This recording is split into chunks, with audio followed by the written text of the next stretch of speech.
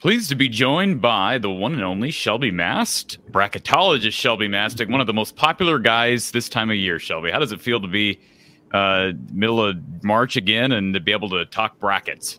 I love it. I don't say popular, but I'm kind of well known until next week, and I go back to anonymity. It's like a mall Santa Claus, but that's just fine by me. Yeah, what I was going to say, what does John Rothstein say? You sleep in April? Is that what you do? Or Yeah, pretty much.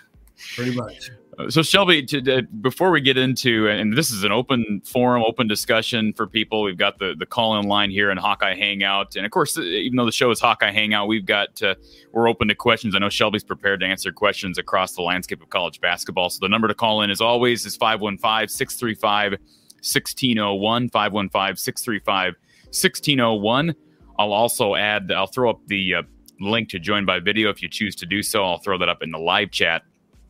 But Shelby, before we get into bracket-specific questions, and I have plenty, and we have limited time this afternoon, tell people where they can find your work. Who do you work for with brackets nowadays, and where can they find you on Twitter?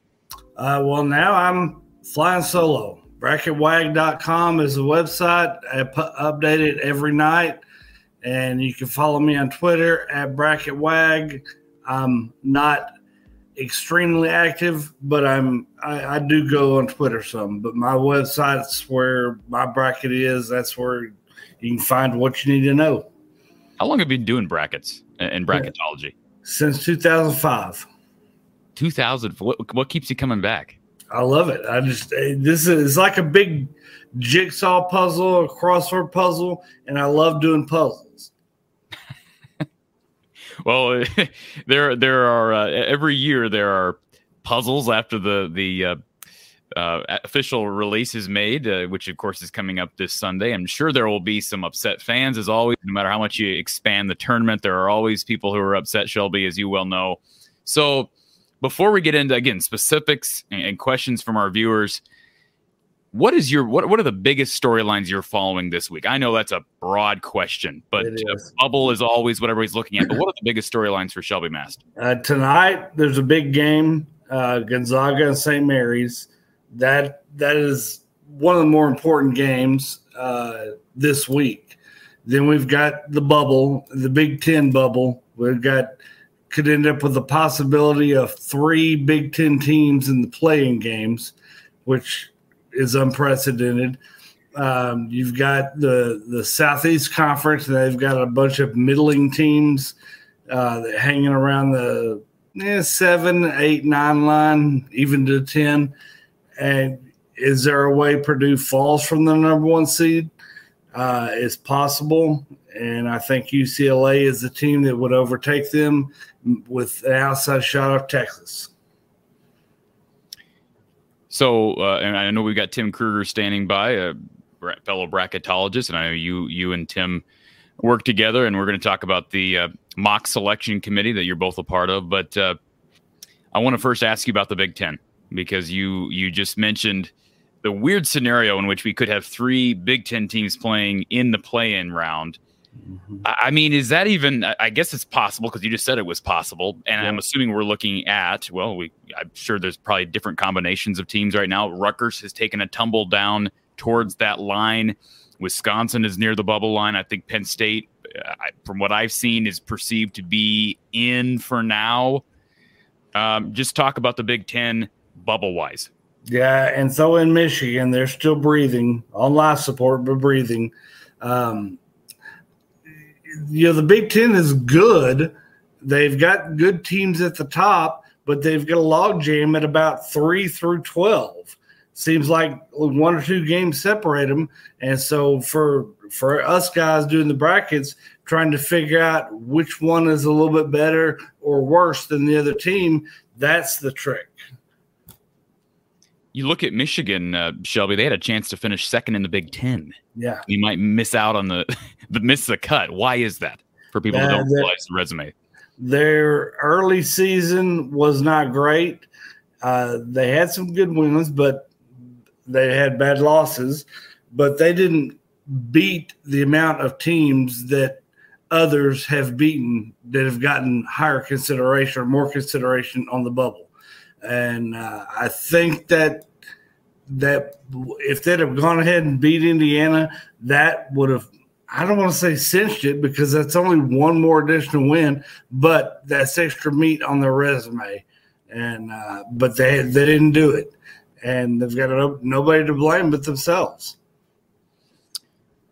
One of the bigger storylines nationally, Shelby, throughout the last couple of weeks has been North Carolina.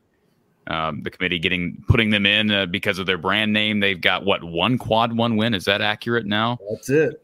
Where are you saying on the Tar Heels? The name on the jersey might get them in, but if the committee does not pay attention to that, if they look at just their resume, they're not going to be in. I think it would take not even a run to the finals of the ACC tournament because I don't think they would have enough good wins in the tournament. I think they have to win the whole thing. Fascinating stuff. And again, we're going to keep diving into it. I want to make sure we give our second guest time here. He's got limited time this afternoon. Tim Kruger is with us, and he's sporting the Creighton Blue Jay gear. Tim, how you doing, sir? Good. Didn't mean to, Shelby. I didn't mean to, cut in on your time. That's all right. I'm used to it. We had a great time together all weekend. Yeah, talk about what you and Shelby have been up to, man. This has been a busy time of year for you, as always. Talk about the mock selection committee and just what's this month like for you? Yeah, it's pretty crazy.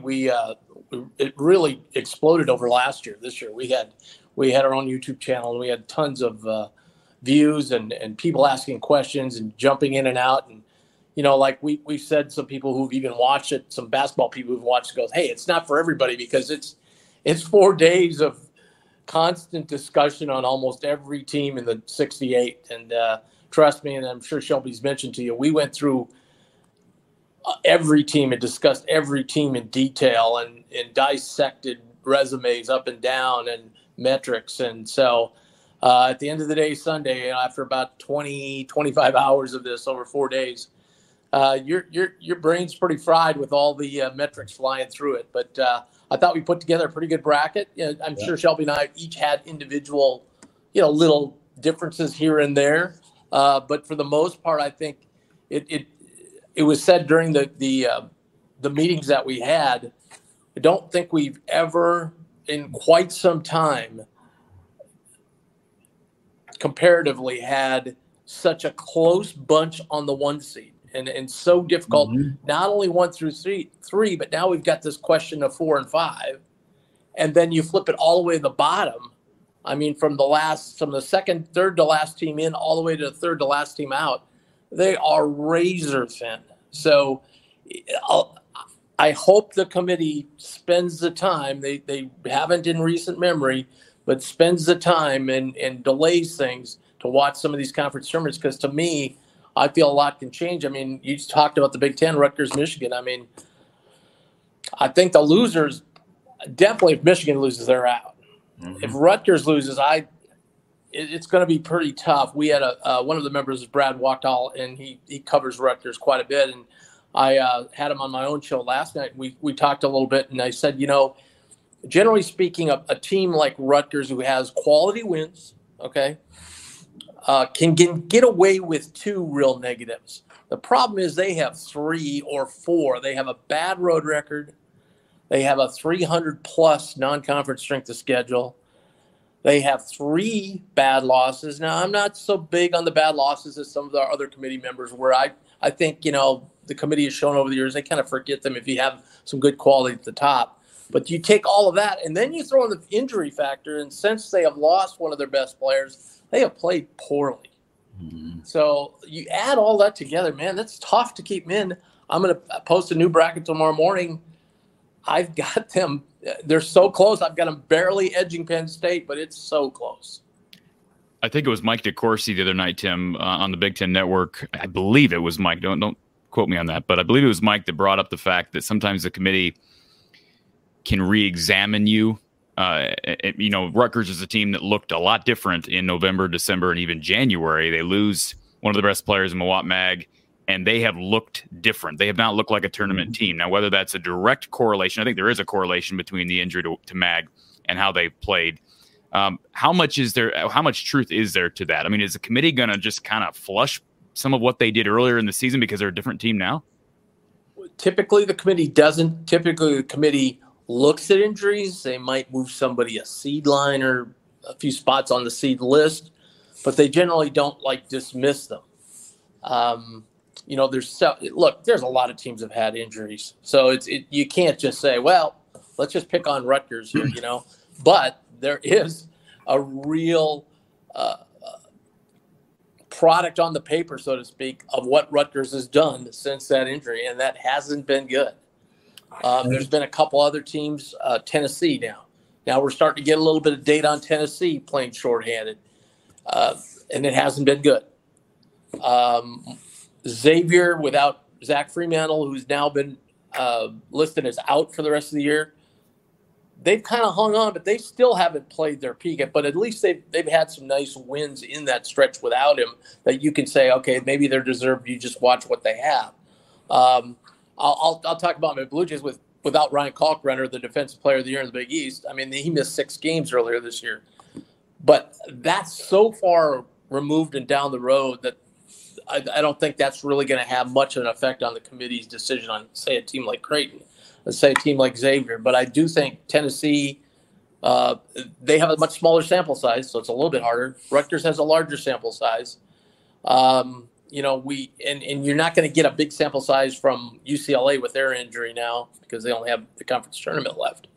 So that the other team, you can not of injury, but of all the off the field, off the court stuff that's going on with Alabama, they clearly haven't looked like the same team since that's gone on. So I think the committee is going to be challenged with things that they probably never had before. Well, another thing I like to point out is the injury with Rutgers. That's a player that's not coming back for the tournament. Yeah. Right. So that's the team that's going into the tournament. So the committee is going to focus more on the games they have without him than opposed to the ones they had with him. So that's where I guess that's where I'm going, gentlemen, because I think about that line of reasoning. I'm not saying it's not sound, but doesn't that also potentially incite some gamesmanship from head coaches? Like, why would you rule Mawot Mag out? Like, even if you know he's out for the rest of the year, wouldn't that give Pikiell reason to stop and say, yeah, let's at least make the committee think that maybe he's coming back, because we don't want him to just measure us based on what we've done without him. Yeah, that was so surprising about Xavier announcing the other day that Freemantle wasn't coming back. I mean, they had no reason to do it. They could have just sat him on the bench. I remember back when COVID did break, and all those tournaments were canceled. And the Big East played one half of basketball with Creighton, the number 1 seed in St. John's. Their point guard, Marcus Zagorowski, who was all conference, tremendous player, he wrecked his knee in the last 30 seconds of their conference clinching win over Seton Hall. And he wasn't playing in that first game, but Creighton never ruled him out totally because they wanted to hang on to that 2 seed they had. So there's a perfect example of what you're saying.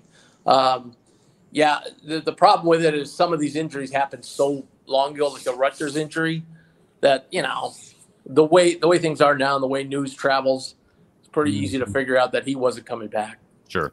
I think Kansas had an injury issue 5 or 6 years ago, and they were up for a 1 seed. Whoever it was a key player, and they were will he or won't he play? That was the discussion last few weeks, and I think the guy didn't play, but they didn't announce it until after the bracket had been set. Yeah, so I mean, it's kind of an interesting storyline. And Rutgers. I mean, let's think about this. About a month and a half ago, even with the injury to Mag, boy, Rutgers was in great position. Yeah, in this conference, and just nationally. So it's amazing how fast things can fall apart. So do style points matter? I mean, Tim, I remember a year ago you came on this show and you kind of downplayed conference tournaments. You said, people make too big a deal of conference tournaments, but you just came on here and one of the first things you said is there may be a lot of change happening based on conference tournaments. Yeah. Why is that different this year? Well, I don't know that it is. I mean, it's all up to the committee, right? But the past few committees haven't haven't really valued a lot that's gone on, especially late, especially like Friday night, Saturday, Sunday. Part of that's the timing of it all. But I think it's kind of a funny thing, right? Like the committee, the committee hasn't looked at them. But on the other hand, we and bracketologists and Shelby and I have talked about this too. We always fight recency bias. The other day, Providence just absolutely laid an egg while we were in discussions on the field. We dropped them a long ways. I think further than maybe they deserve to be dropped just because they had looked so bad the last two games. And there's so much recency bias. And there's so many eyeballs on these conference tournaments. You're watching and you see pick your team. And this year it could be a Vanderbilt, right? Wins 2-3 games. You're like, well, they're in. They did win 2-3 games there, but let's look back in January. Those games in December, January, February, they count just as much as these games here in March. I wish, this will probably never happen, but I wish, like, for instance, we discussed Rutgers and Michigan. I wish the committee would say, all right, we're going to put extra importance on that game because this is like an NCAA play-in game. And we're going to give a little bit extra weight to the team who wins and a little less weight to the team that loses or something along those lines. Because I really feel like you've got to know the problem is you talk to one coach and one team and they're like, oh, we're definitely in when they're out and vice versa. So, how much are those teams going to get up for that one game more than any other game? There's a lot of factors involved. So I know it's crazy to think that way, but I kind of enjoy thinking that way, but I know it's not the way it is in the real life. So that's why I kind of said that last year that, we tend to say, well, people say, hey, how many games do we need to win in the conference tournament? Mm-hmm. Gosh, I can't answer that. It depends on what teams around you do. It depends on what teams that you beat early in the season do. Your resume can change a lot and you not even play. So there's so many factors. But I think overall, this is a wide-ranging statement, the public overvalues these conference tournaments. I got one more thing I'll say on Rutgers, what could work in their favor, and I don't remember it being talked about in our meeting, but they lost a game to Ohio State at the buzzer that shouldn't have been. Yeah. Player tested by illegally, so will the committee look at that as a win for Rutgers? I know it's not, didn't go down the record as a win, but it should have been. And I wish we would have discussed that. That would have been interesting conversation. You look at the resume too. That loss. I mean, Ohio State is. I don't know where they would. Was that a home game? Was that a road game for Rutgers? It is in Ohio State. It'd be a quad one win. Yeah, but instead it's a quad. It was considered a quad 3 loss or quad 1 loss. Yeah. Okay. So. Yeah, it's fascinating to see this group of Big Ten teams on the bubble, and I know Tim, you only had about 15 minutes, so we're going to let you slide. But I got one more question before we do that. Sure. As it relates to the Big Ten, and specifically Iowa, this is an Iowa show, but we love talking college hoops. We've got Coach Gary Close on the show every week. I'm curious to get your perspective on Iowa, and I see this question from Charles. I don't know if he maybe misworded the question. Is Iowa in? Iowa's in. Like, there's nothing they could do. They could get blown out by 40 to Ohio State in their first game in the conference tournament. They're still in. But the question is, where are they seeding wise? I after the game against Nebraska, the loss against Nebraska at home the other night, I made the comment that I think that probably eliminates them from the 6 seed discussion. But I'm no bracketologist. I think the ceiling is a 7. I think likely on the 8 or 9 line, which I don't like, but I think the ceiling is 7. Just your thoughts, Tim. Yeah. First of all, I live over here on just west of the river on the west side of Iowa. Let me tell you, those people to the west of us are really chirping about the fact that they haven't lost a sporting event to Iowa in 311 days. They're counting it, which is frankly pretty unusual. Okay. Our committee had them in number 1-7, but we had to release our bracket before the end of that game. So Shelby would have dropped them probably at least to the bottom of that 7 line. Probably. I put it on mine. I put them on the 8 line. Yeah.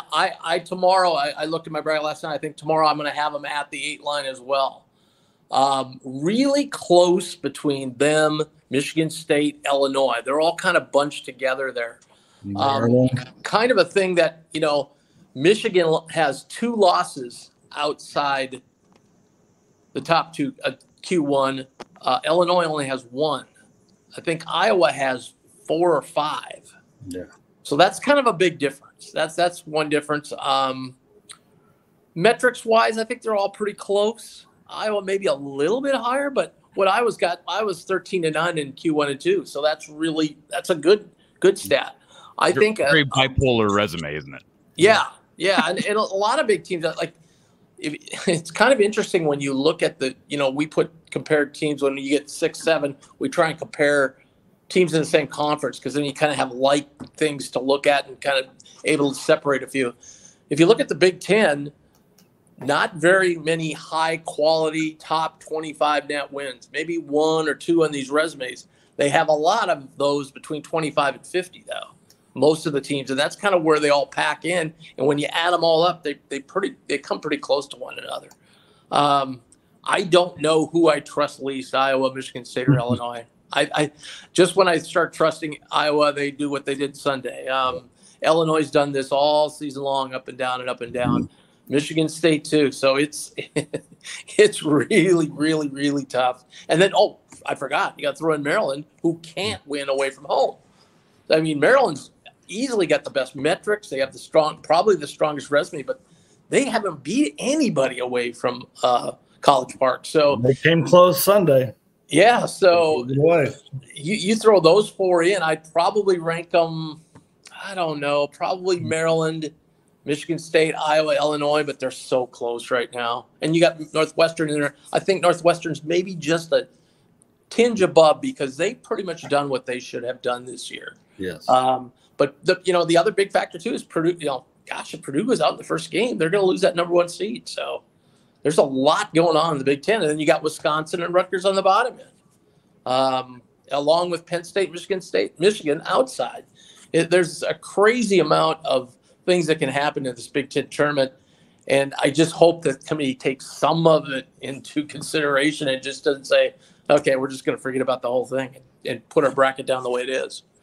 And I can tell you, Tim, from the Iowa perspective, a lot of fans, including myself, because I openly admit I'm an Iowa fan, but you watch how Iowa has struggled to shoot on the road almost all year, minus that game at Rutgers in January, which is an incredible performance really on both ends by Iowa in the rack.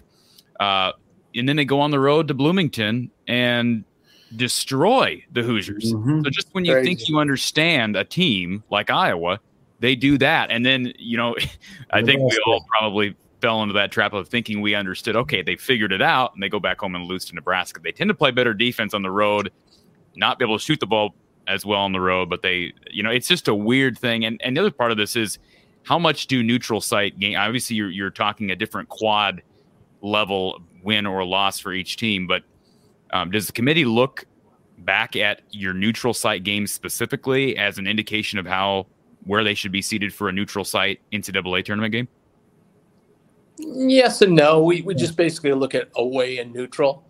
But I know we had this discussion in our committee that we've seen in the past some teams like a Maryland struggle away from home so much, and then they get in the NCAA tournament and it's like, oh well, this isn't so bad. We're not going on a true road game, and they play pretty well.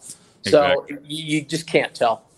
Yeah. Hey, thanks for having me on. I really appreciate it. Appreciate the time, sir, as always. Shelby, I'm sure we'll be chatting later. All right. Thanks for the warning. Thank you, sir. All right, folks. Appreciate Tim Kruger for joining us. And you can, of course, check out his work at TK Brackets, at TK Brackets on Twitter. Of course, we've still got Shelby Mast here, a bracket wag. And Shelby, I know we've got a caller waiting for us. Let's go to Tony, who's been waiting on hold. Tony, welcome to the show. Hey, how you guys doing? Shelby, why don't you share with us what WAG means? Am I allowed to do that on this? Is it clean? Did you just PG-13? Okay. Wild ass guess. Oh, okay. Well, that's what this is. What an endorsement for his own bracketology, Tony. Yeah. I watched, I'd say about 80% of that this weekend with you guys, Shelby and Tim, and that was just a great process. And like you guys mentioned, the recency bias, and I think you were almost like the scoreboard guy there, like letting everyone know the updates and like listening to the Providence result, and then of course the Iowa result.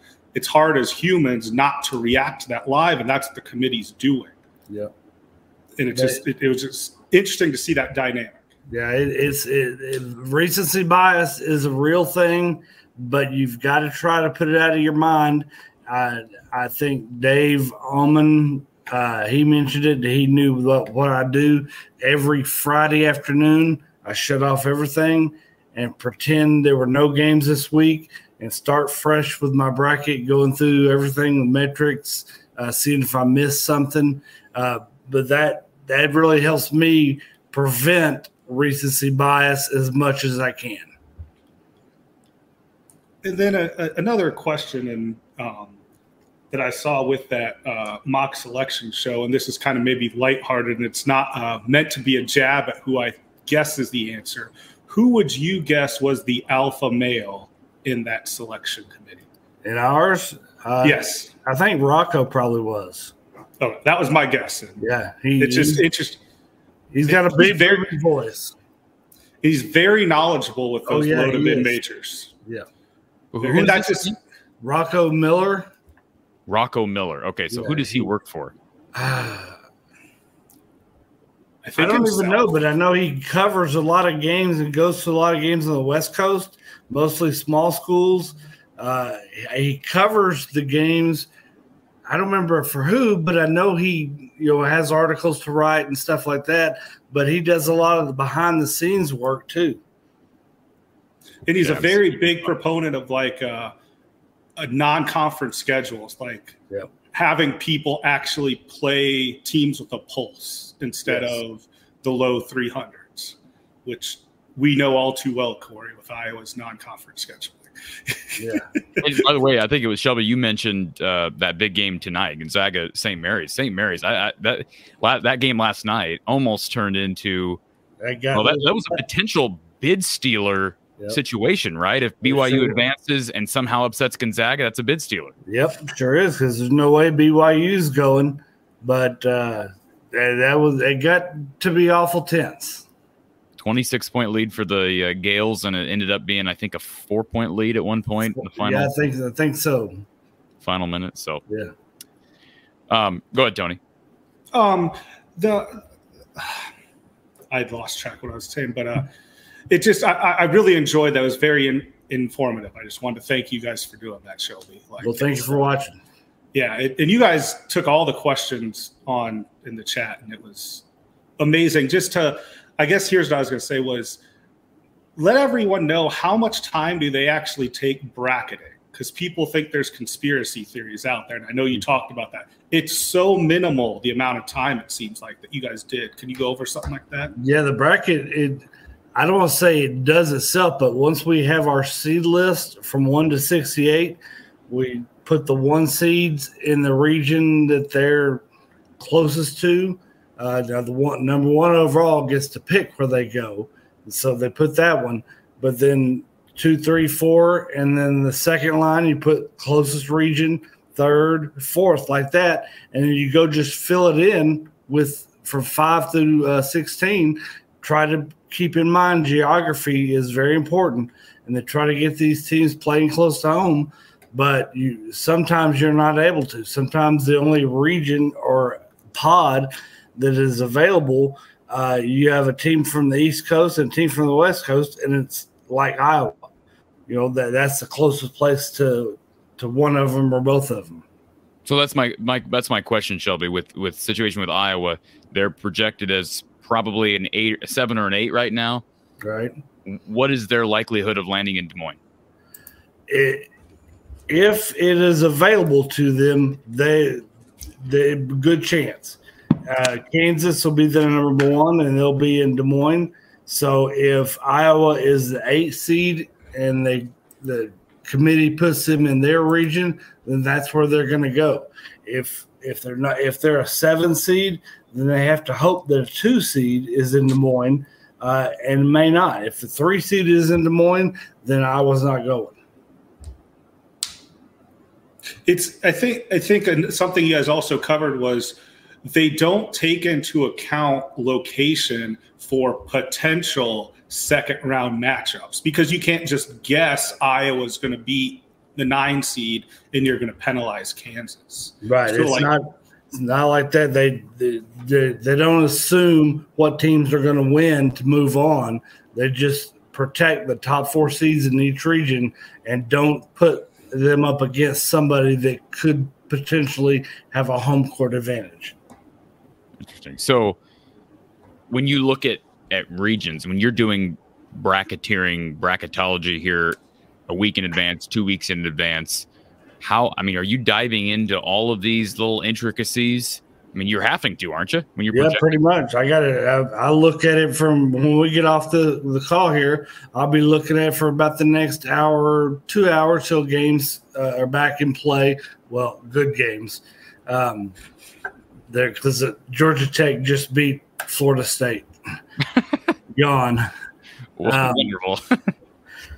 That's good for us. Yeah.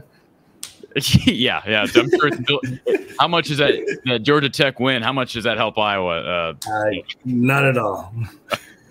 So, Tony, I know you probably have to get going, but I was going to ask you before we continue here. Shelby, can you give me an idea of where you stand with Iowa State? Because they've kind of been they have not been so much up and down, but they've had these big swings of momentum throughout their season. And I know Joe Lunardi's last check, he's got them as a 5, which is a lot higher than I would have anticipated at this point, given their resume. But people really respect the Big 12 Conference. Yeah, they do. They respect the Big 12. And 2 weeks ago, 2.5 weeks now, the committee had them on the 3 line. And since then, they had lost every game until they went to Baylor. And they won big at Baylor. So our committee meeting over the weekend, and me as well, had them as a 6 seed going into that Baylor game, and they won. That's impressive. They've swept Baylor, and so I have them on the 5 line as well. Just for entertainment purposes, I'd love the conspiracy to happen of Iowa State playing Drake as a 5-12. It could happen. It could happen. So is Drake? Thanks, Tony. Appreciate it. Yeah, thank you. Is Drake just explain to us how mid-major tournament winners get seeded? Is Drake essentially a lock for the 12? I think so. They're evaluated the same way any other team is. You look at their wins and their losses, see where the metrics play out, and just slot them somewhere. Who's better, who's worse, and put them in the middle. And I think they could move to an 11 if right things fall, but I don't think so. I think I'm comfortable. Everybody's comfortable with the 12. Interesting. So I'm curious, as we get deeper and deeper into conference tournament play this week, and we see more and more teams punching, and we had teams punching their ticket yesterday. We're going to have more teams punching their ticket as the week goes on. How is this? Do you foresee a scenario this year where there are a lot of bid stealers, or obviously there's been more balance throughout the Power 5, but there have not been. I think it's the teams that are on the bubble, so to speak, from a mid-major perspective. Florida Atlantic, and is that it? It could be. Watch out for Vanderbilt as well. That's another one I'm really keeping an eye on. I think Florida Atlantic, they're in no matter what. So if UAB or North Texas wins, they get 2. Conference USA gets 2 teams. That's the only legitimate mid-major bid thief, I think, that's out there. Charleston, we discussed them, and I know they've got 30 wins. It's fantastic, but they have not beaten anybody that's in the tournament. And so that plays against them. Their strength of schedule is awful. All the metrics are awful. And so I don't see them getting in. I would love it if they got in, but I just don't see it. But I'm curious about Vanderbilt. It's kind of reminded me, if they do what I think they're going to do, if they got to the finals of the Southeast Conference tournament, I think they'll be left out because A&M last year, the same kind of situation. Got to the finals and was left out. And the main reason is they were finished with the bracket. They play that game on Sunday, and bracket's done by then. Not going to make a switch. Never really. I know we could have this discussion for hours. Never understood why the SEC and the Big Ten are set on playing their conference championship game on Sunday. If it literally is ignored, you're basically telling me that it's ignored. Yeah, unless it's a chance for a bid thief. Like Vanderbilt, they would have a contingency bracket ready if they win. But if they lose, they were already out, so they're still out. Why not have a contingency bracket based on a change in resume?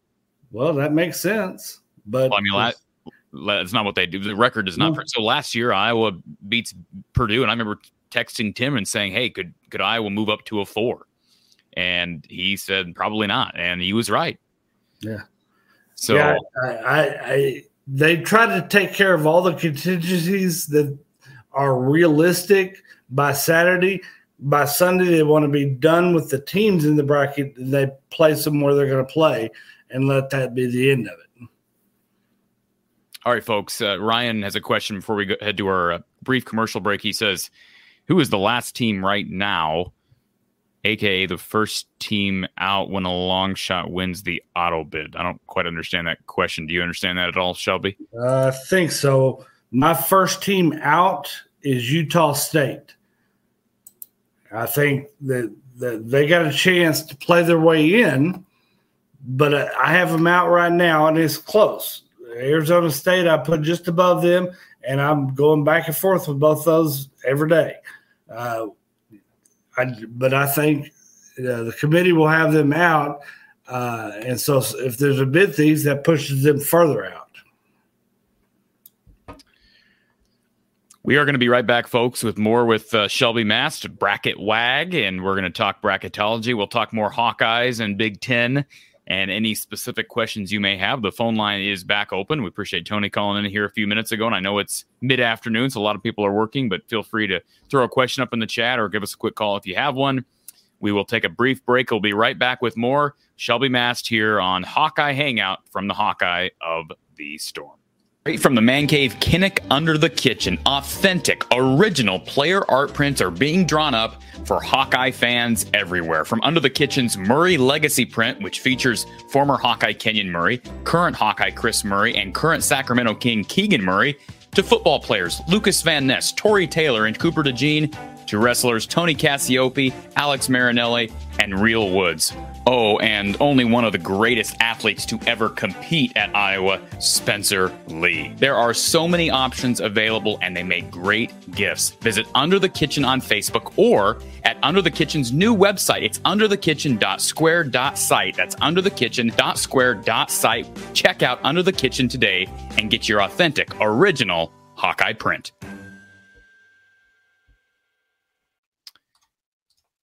So appreciate Under the Kitchen, as always, for sponsoring the content here from the Hawkeye of the Storm, Hawkeye Hangout. And we are here talking brackets and Iowa and the Big Ten, as we always do here, college basketball. Tony says, hate to ask this because I know the answer. Who is your favorite team?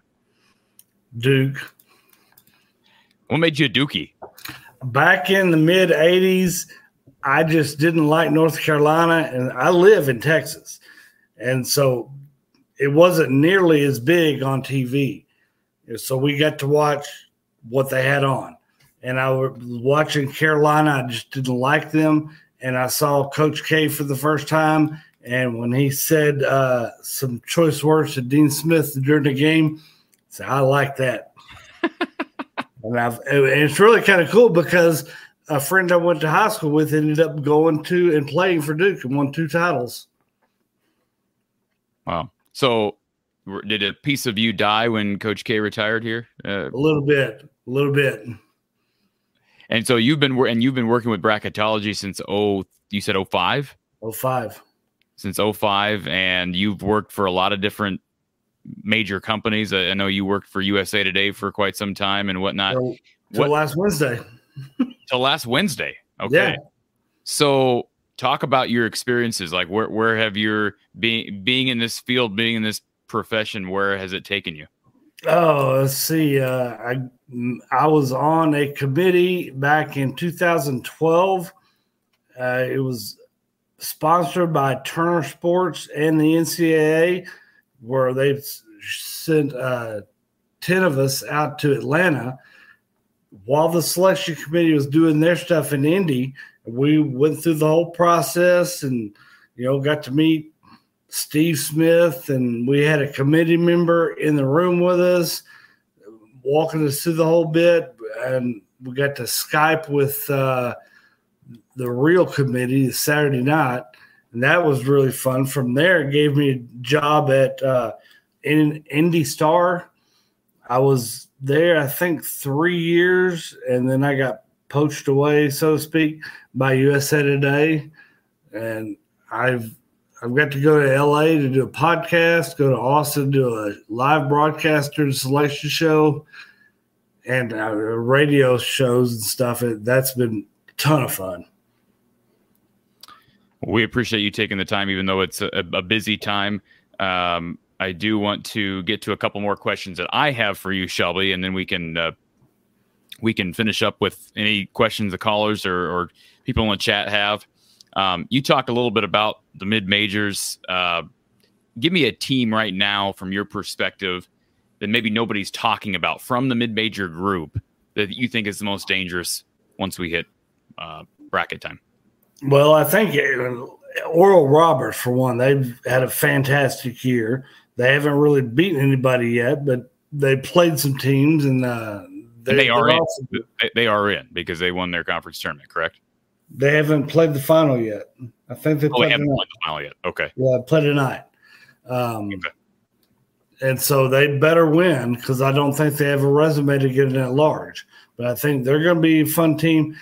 Kennesaw State that won the other day against Liberty, that's an interesting team. I didn't get to see them much during the year. I saw a little bit of a couple of games, but that is a very good team, very well coached. They got some athletes. But the neat thing about them, 4 years ago, they were 1-29. Now they're 26-7 or 26-8, and they're in the tournament. So that's a big turnaround, and I think it's good when you get stories like that in the tournament. Can the Big Ten get 11 teams in? They can, but I don't think they will. What would have to – I mean, obviously, as you pointed out, I think it's clear Michigan-Rutgers is a play-out game for Michigan. Yeah. I think if you're a Big Ten in general fan, you want Michigan to win, right? Because it gives you – it may be that puts into question Rutgers' status, but it's the only way Michigan gets in. Michigan needs to win. Yeah. So if Michigan and Rutgers – if somehow Michigan beats Rutgers, maybe Rutgers narrowly makes the field. Michigan then maybe wins a couple of games. They narrowly make the field. Penn State's in right now. Is that? For me, they're my second to last team in. They're in right now. Wisconsin. What does Wisconsin? They're in a desperate situation. They could end up playing the Hawkeyes on Thursday. They obviously can't drop a game against Ohio State. If they beat Ohio State, which they should, how important is that game on Thursday against the Hawks? I think it's obviously more important to Wisconsin than Iowa. But Wisconsin, they've got a weird schedule. They're horrible in the net. I think it's like 77, 78. So that's an area that teams don't get looked at that much.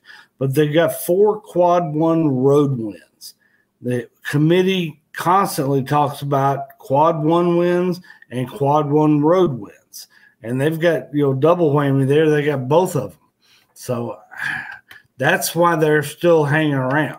That's about the only reason.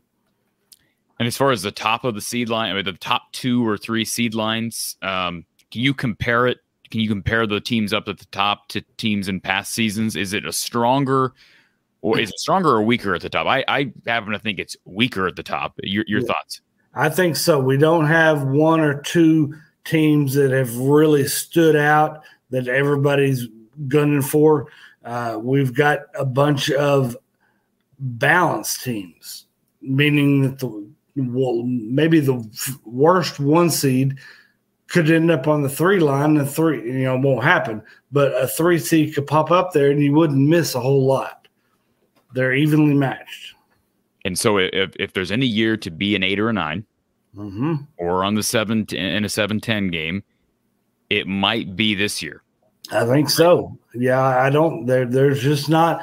Now it could be that the Big 12 is so strong and everybody is just that much better, but I don't think so. I think it's kind of the playing field is evened out, so to speak. And I think that's true throughout the bracket. There'll be some stinker teams in there, but for the most part, it's going to be a pretty even, a pretty fun tournament. Most of the games, I'm not a betting guy, but I'm figuring there's not going to be too many games that you have a 10-point favorite. Let's go to our next caller here from the Hawkeye of the Storm. Thank you for calling Hawkeye Hangout. Who's on the line? Hey, Corey, it's the real MVP. How you doing? The real MVP. How are you, sir? I'm doing good. Great to see the show. Great to hear about the bracketologist. One of my favorite times of year. So, amen, brother. I've just got a few general questions for the bracketologist. Okay. If that's okay. Sure. Yeah. So College of Charleston, they had a tournament hosted in their own stadium. Does that count as a neutral site win, or do those count as home wins for them? I think they're officially home wins, but I don't think it will matter either way because it's so late in the season and the tournament was scheduled there already in advance. Some of the smaller conferences, all the higher seeds play at home, but the whole tournament was there. So they'll probably look at it as neutral, but I don't think it really matters at this point. Okay, and for them, I see a lot of the bracketologists say if they don't win their conference, they're out. Would you agree with that? Unfortunately, I would. I don't like it. I think a team that has 30 wins, I don't care who you are, that's good. 30 wins is unthinkable to be left out of the tournament, but they have not beaten any teams that are in the tournament. And that's one thing the committee stresses. They've got a solid record, solid road record, but their strength of schedule is horrible. Non-conference is horrible. So on paper, it looks like all their games were against patsies. And I think that comes back to bottom if they lose. Yeah, I thought their win against Virginia Tech would have amounted to something this year because Virginia Tech won the ACC last year, but just the ACC was a disastrous conference. Would you agree with that? Probably that's a good assessment, but they're still going to be okay on Selection Sunday. They'll have a bunch of mid-range teams. They don't have the highest seeded team I have right now is a 4 seed, and I went back through brackets to 97 and didn't find a higher low seed for them. They're always 1 or 2 seeds. Now, that's interesting. Now, obviously, the team that's gotten, I would say, the most attention for the bubble is North Carolina. They are, 1-9 or 1-10 in quad 1 wins? Yes. Do they have to win the ACC tournament in order to be in the field? I think so. I don't think a run to the finals would be nice, but I don't think the competition would be strong enough to be considered marquee wins. And so they might be Virginia again, or they might be Clemson, maybe Miami, maybe Duke. But none of those teams are standout good, so they'd probably have to win the whole thing. Okay, and I'm going to go from the worst conference to the best conference now, the Big 12. With how great their conference is from top to bottom, I mean, you can see 8, 9, or even all 10 teams making it this year. Is there any chance all of them make it, you think? No, I don't think so. I think Texas Tech and Oklahoma are done for the most part, barring a run this weekend. Well, hold on a second. What's Texas Tech's record? I mean, they're surprisingly as 16-14, I think, but they're all their metrics stand up. It's not a horrible basketball team. They're 16-15. What is their? What you may know where they're at? Well, aren't they last in the Big 12? right now? I think it's Oklahoma. Okay. So, but what's their record in the Big Ten? Or Big 12, excuse me. 3 wins, I think. Let me find it here. Okay, go on, Drill MVP. I gotta find this. Yeah, I'm looking it up for you right now as we speak. They're a 9 seed in their conference. They're okay. So their record was 5-13. Okay. I mean, I understand the conference record isn't everything, Shelby. Maybe we shouldn't evaluate it at all. But 5-13, we're even having a discussion about a 5-13 team making the tournament. We didn't. I don't think we talked about them in our committee meeting over the weekend, but they were definitely on everybody's radar. Well, West Virginia right now is considered to be comfortably in. Correct? Yeah, they are, and they're 7-11 in their league. Right.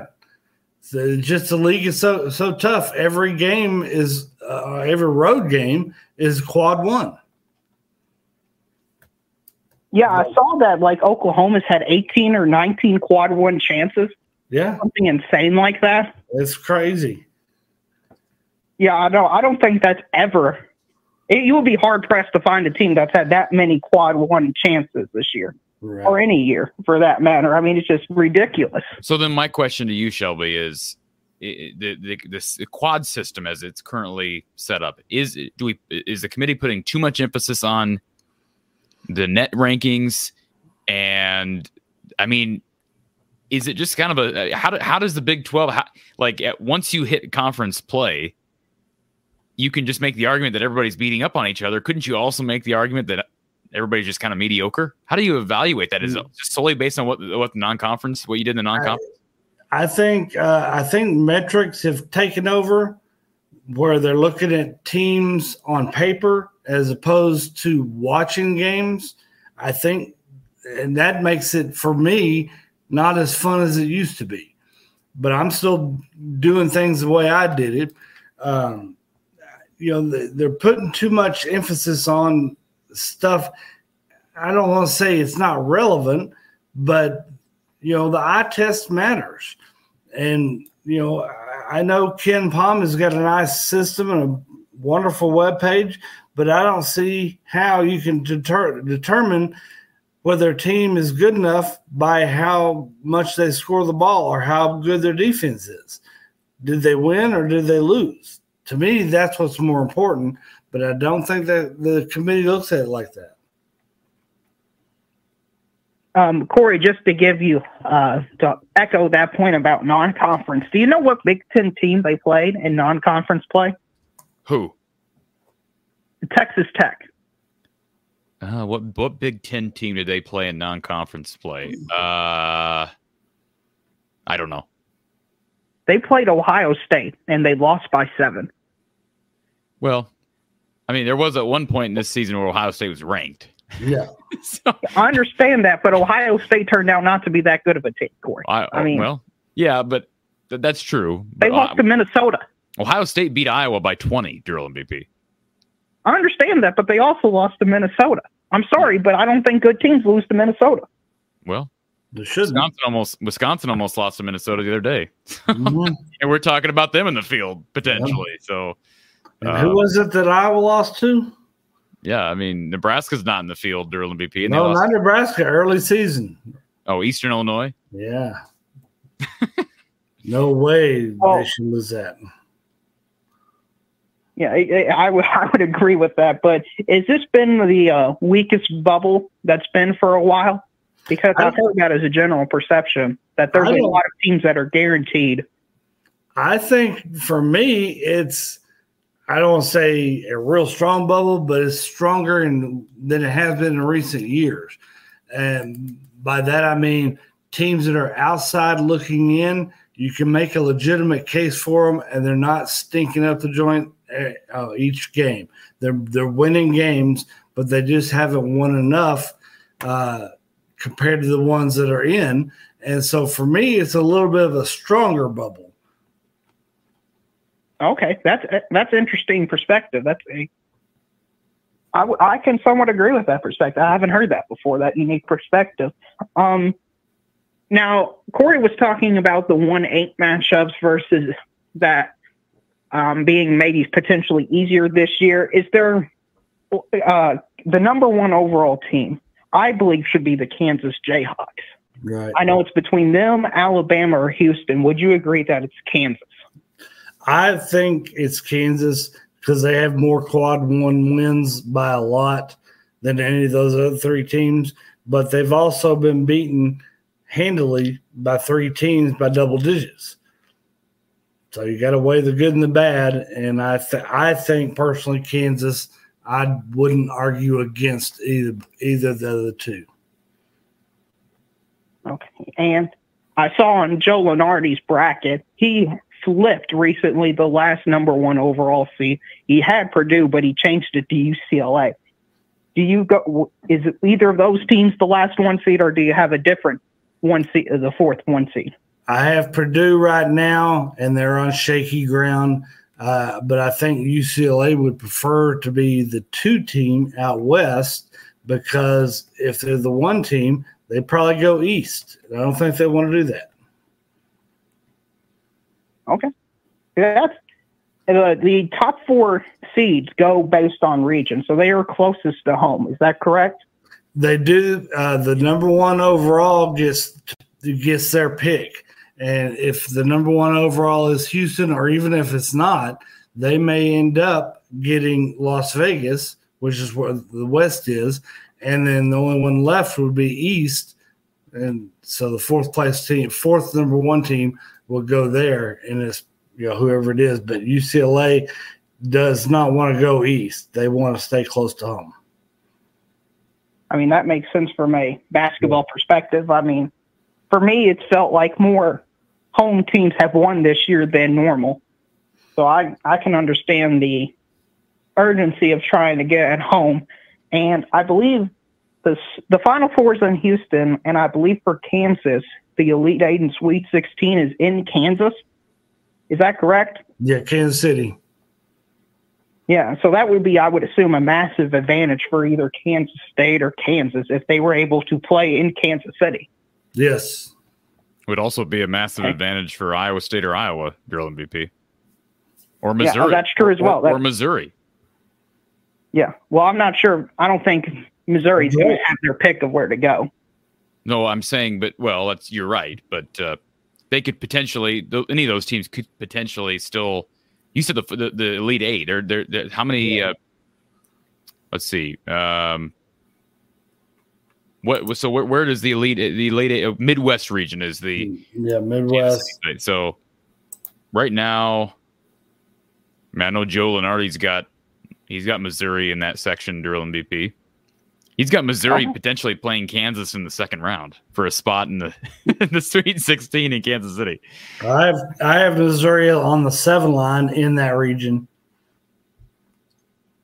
Okay, so if that's a potential upset team that can make a Cinderella type run, that would be one to watch out for because they'd be playing it closer to home potentially. Yes. Right. Okay.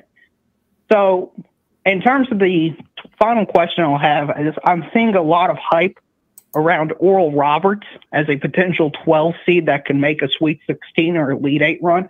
I'm hearing them compared to St. Peter's. They're just the offensive version of St. Peter's from last year. What do you think about Oral Roberts? Oh, I think they're much better than St. Peter's. Whether they have the luck factor on their side, I don't know about that. But St. Peter's was a lower seeded team, and so they had a tougher first round, but an easier second round. Oral Roberts will probably be in that 5-12 matchup, and I don't bet money on those games because I'm wrong. Okay. Well, thank you for doing this. I appreciate you taking all my questions, and every year I learn more and more about the brackets. So thank you for doing this for us. You're welcome. Thank you, sir. Appreciate the call. Tell me about Furman. Is Furman better than maybe we think? They are one of the few mid majors that their overall record pops out at you. Yeah, the Paladins they're a fun team. They're a good team. I think it's a neat story back. I think first time in 43 years they've been in. That's good basketball. The people that I know down there, they're in the sports business, say they were the best team in South Carolina, and then you think about it, and that's not all that impressive, but that's still a nice thing to put in your mantle. I think they can win a game if they get a good matchup. They could also lose by a bunch. Yeah, currently you've got Furman playing Marquette in the first round, who's dangerous, I think, at 3 seed. Kind of flying under the radar. Not many people talking about the Golden Eagles, but they have had an impressive year. Yes. But what do you make of the Big East overall, Shelby? Is it up? Is it down? I think it's up. The committee, when they had the reveal, there were several teams that they mentioned that would have been on the 5 line. They had UConn and Creighton, and the Marquette was in as a 4 seed, I think. And who am I missing? I think I'm missing one. Let me see. Xavier. And all those teams were mentioned in the top 20. Yeah. So I think, 1/5 of the top 20 is Big East. That's impressive. Better than the SEC. I think there are going to be some incredible 7, 10, 8, 9 games. Yeah. Probably even, 6, 11 games. Like I don't know about the high end upsets because I never have a great feel, Shelby, on the mid majors, but I think we're going to have some incredible first round games, and I could see a scenario, and I don't want this to happen, but you have 4 Blue Bloods in the Final Four last year. I don't anticipate that happening because that'd just be hard to replicate, and certainly with North Carolina and Duke and those teams being down, we don't expect that necessarily, although North Carolina kind of came out of nowhere last season. Right. But as it relates to the big time upsets, I don't know if you're going to have a ton of, 3-14 upsets or, 4-12 upsets, because I do feel like there might be a lesser, you mentioned Oral Roberts, maybe Furman, but there are lesser known commodities, I guess, that are going to be punching their tickets here in the coming days from the mid-major group. Is that fair to say? Like there isn't a, I'm trying to think of an example, like a George Mason who's got a history of playing in this tournament and upsetting people. I think of the Bucknell upset years ago over Kansas, or Northern Iowa. They're not going to be in the tournament. Is that fair to say? Maybe lesser known commodities from the mid majors this year. Yeah, I think there'll be fewer first round upsets, but then after that, I really think all bets are off. I won't be surprised if there's 2, maybe 3 1 seeds that don't get to Sweet 16. I agree. It's not something, again, I don't bet, and this is why. Whatever I put money on, I lose. Just might as well, I'm not good at that. And so I think that's the whole point here for Iowa fans. This is primarily an Iowa show, but you think about where Iowa's at. Oh, you hate being on the 8-9 line. I get it. I don't want Iowa to play Alabama in the first round either. However, I wouldn't dismiss the idea of Iowa beating Alabama in the second. I wouldn't. No. I don't think they're nearly as strong as your prototypical one. Right, and especially with how they've played in the last few weeks. I mean, they lost at A&M. There's no shame in that. But you're down double digits to several teams. You come back and win, but still, the way they were playing before the incident with Brandon Miller, they'd just go in and wipe the floor with somebody. Now they're not, and it's got to be taking a toll on them.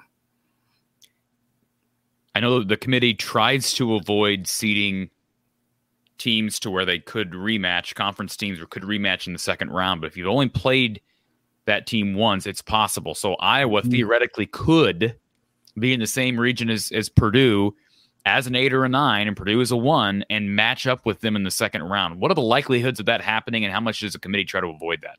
Well, they try to avoid it, but it's not an end-all, be-all thing. I think it was 2019, the 2 teams from the Southeast Conference played in the second round.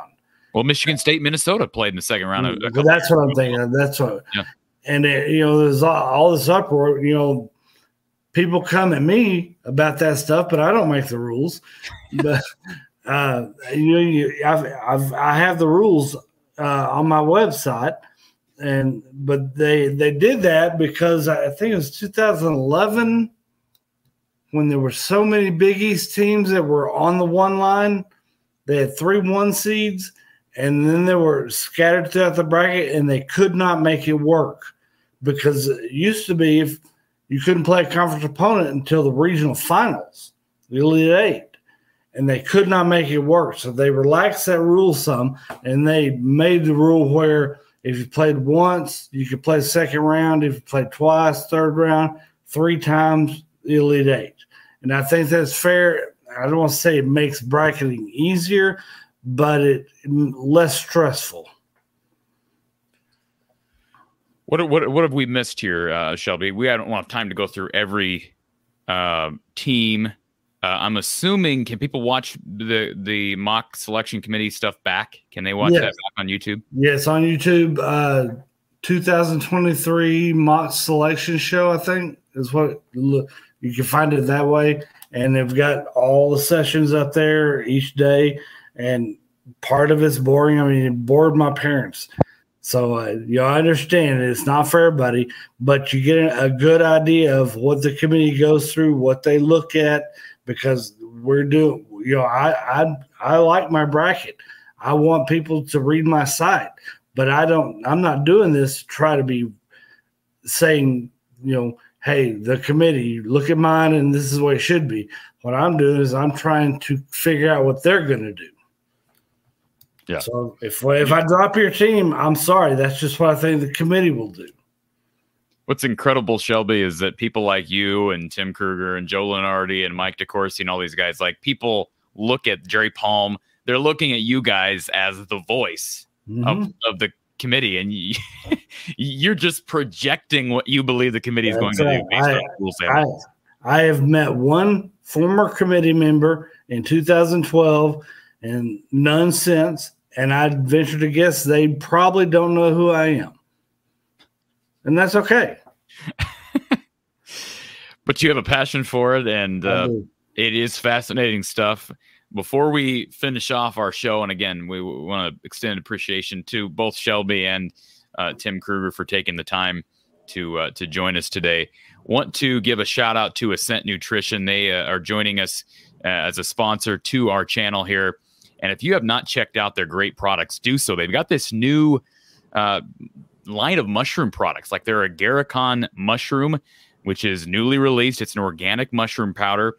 It's got a very interesting backstory. It's researched by the Department of Defense's Biodefense BioShield program in conjunction with the NIH and the NIAID. Military and government's research into Agarikon showed how its rare compounds exerted strong biological activity. Now, you can check out this product by visiting goascentnutrition.com. Again, that's goascentnutrition.com. It's the same company that's been sponsoring us for months. They've got great coffee products, great pine pollen powder products, great stuff. And this Agarikon is used to support respiratory and lung health, healthy immune system, neurological health, promotes a healthy inflammatory system. And again, just great stuff. They've also got their new Lion's Mane mushroom, which is also found here at goascentnutrition.com. It's been shown to support brain health, memory, healthy stress response, overall immune system health. You can mix it into yogurt, juices, smoothies, cereals, whatever the case may be, just like their algae oil, DHA, and their humic and fulvic acid products. This stuff is great for you and your pets. Good effects on animals as well. Use the code Hawkeyes for 15% off your first order across the entire website. Again, use that code Hawkeyes for 15% off your order. And again, the website is goascentnutrition.com. All right, Shelby, this has been fun. I enjoyed it last year. I enjoyed it again this year with yourself and with Tim Kruger. And take a couple days. I know you can't take any days off, but take some time this week to take a deep breath in, deep breath out, and just remember that once we hit Sunday, most of what you do for bracketology is completed, and you can sit back and watch basketball in the tournament. That's right. There'll be a few adult beverages in between. Much needed this time of year. Absolutely. A reminder to everybody, folks, I will be live with the one and only Mark Rogers, the voice of college football, at 4:30 p.m. Central Time today. That's just in less than an hour over on our Iowa Football at the Voice of College Football here on YouTube. Again, Iowa Hawkeyes live, 4:30 p.m. Central Time over at Iowa Football at the Voice of College Football here on YouTube. Appreciate everybody tuning in for another episode of Hawkeye Hangout. Have a great afternoon. For Shelby Mast, I'm Corey Bratta. We'll talk to you soon.